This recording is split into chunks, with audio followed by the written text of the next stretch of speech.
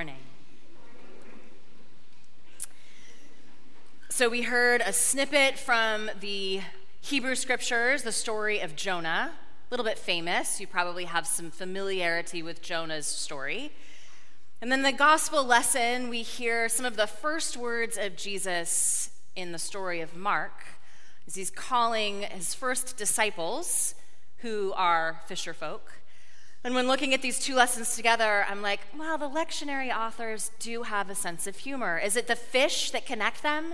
The gospel talks about the fishermen who are called as disciples, and Jonah had an experience in a big fish for a little bit of time.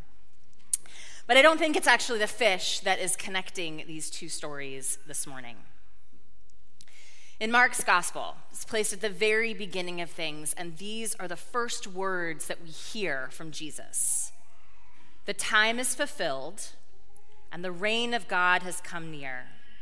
Repent and believe in the gospel.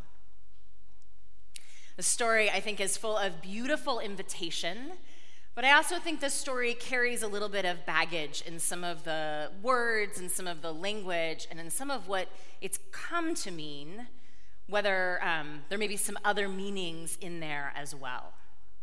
So first of all, the time is fulfilled. Jesus is not speaking of the chronological movement of time moving in one direction. He's speaking of that different space. I think of it as dropping into a deeper space of time. The Greeks would refer to as kairos, a place that we can live in.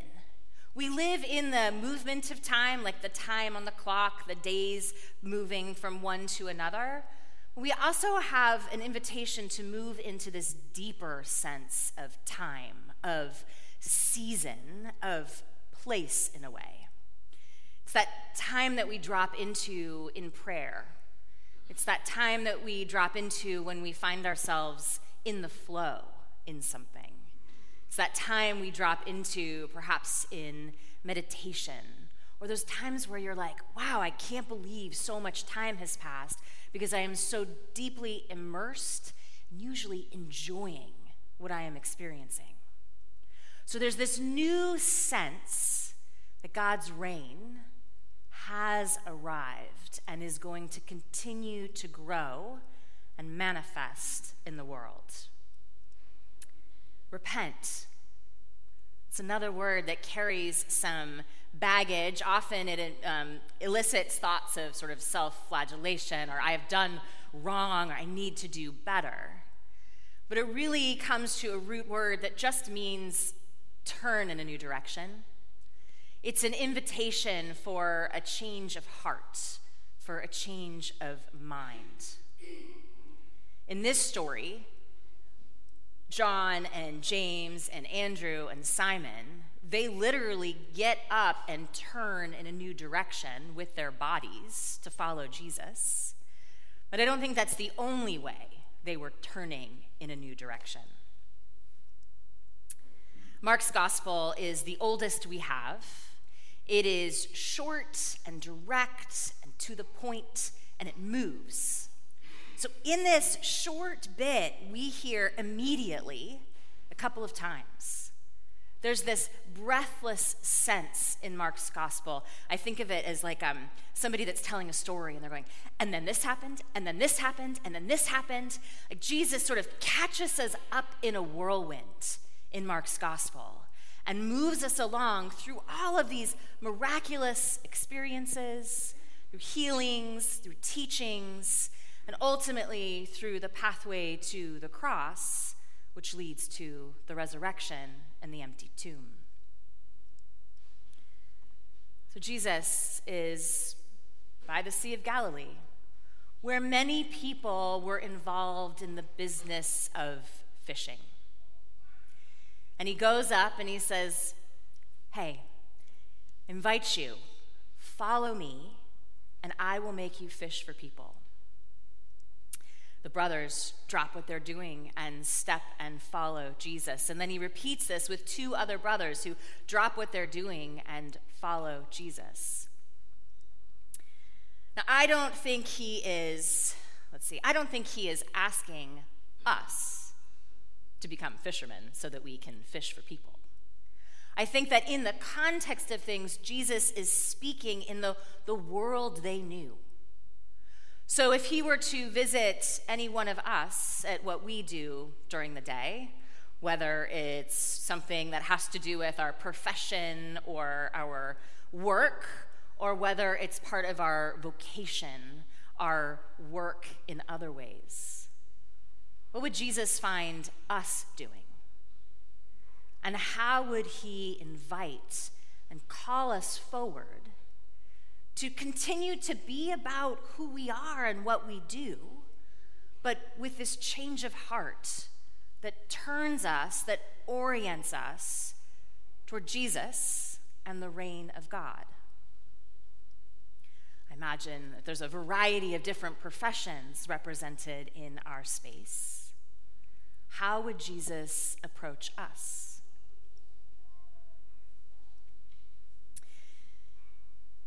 I will make you fish for people. This is another one of those phrases that I think can carry a little bit of baggage, because I think I often have an image of a big net catching a whole bunch of people. And it's sort of about the quantity of like spreading the word and bringing all these people into the church, or exposing many people to God's hope for us as the gospel, as the good news. But there is a scholar named Casey Hansen who has written an article doing a little research on what the fishing economy was like. The article is called "The Galilean Fishing Economy and the Jesus Tradition." And I haven't read this article, but I've read somebody else who references the article. But the scholar suggests that by this time, these fisher folk, they weren't like independent contractors in a free enterprise system. That by this time, the Roman Empire controlled the work of fishing. Like Caesar owned the water, Caesar owned the fish. So these fishermen, they were working for the Roman Empire in the work that they were doing. And Jesus is doing something very radical in stepping up to them and saying, I invite you to fish for the people. The work that they had been doing was for the empire, which ultimately would benefit some people, but usually the people up at the top. And Jesus is saying, I invite you to follow me, and we will work for all the people for whom empire often leaves behind. So this fish for people carries with it the sense of gathering people, of sharing the good news, but it also carries the sense of for the benefit of the people, not the empire. What sort of God is Jesus inviting us to follow? This is where I think the Jonah story fits in very nicely with this call, this invitation that Jesus offers to his disciples. Jonah was a prophet. His story is pretty short in the Hebrew scriptures. To recap, God says to Jonah, I've got a job for you. I need you to go to Nineveh, that great city, that is a part of the Assyrian Empire. The Assyrian Empire, from a Hebrew perspective, they were like the super bad guys. They were not kind, they were not good. And so when we say great empire, it means like big and strong empire that hasn't always been about the good of the Hebrew people. So God is asking Jonah to sort of head into the belly of the beast in a way and tell them that they need to repent because they're not going in the right direction, and God would like to invite them to, in a sense, follow Jesus. And Jonah's answer, he's like, Nineveh's that way, I'm going to go this way, I'm going to get on a boat, I'm going to move as far away as I can.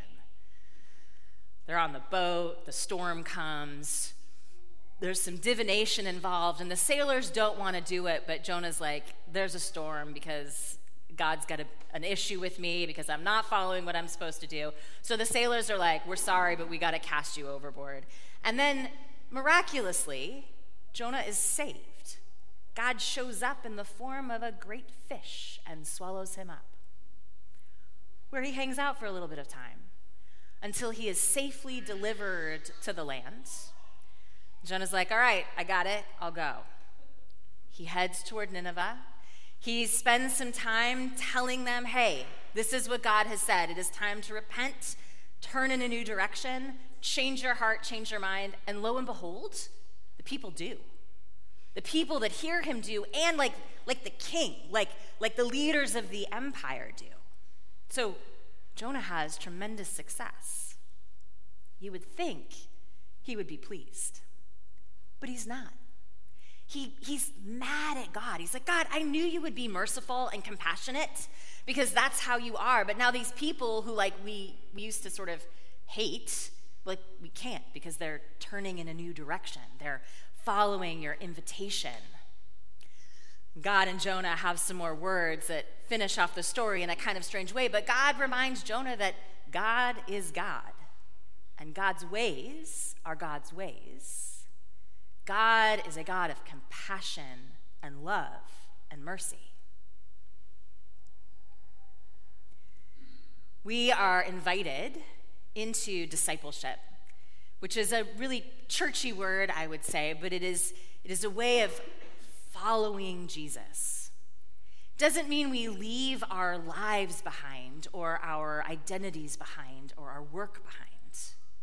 It means that we engage even deeper into who we are as people who seek to live our lives the way Jesus would live them.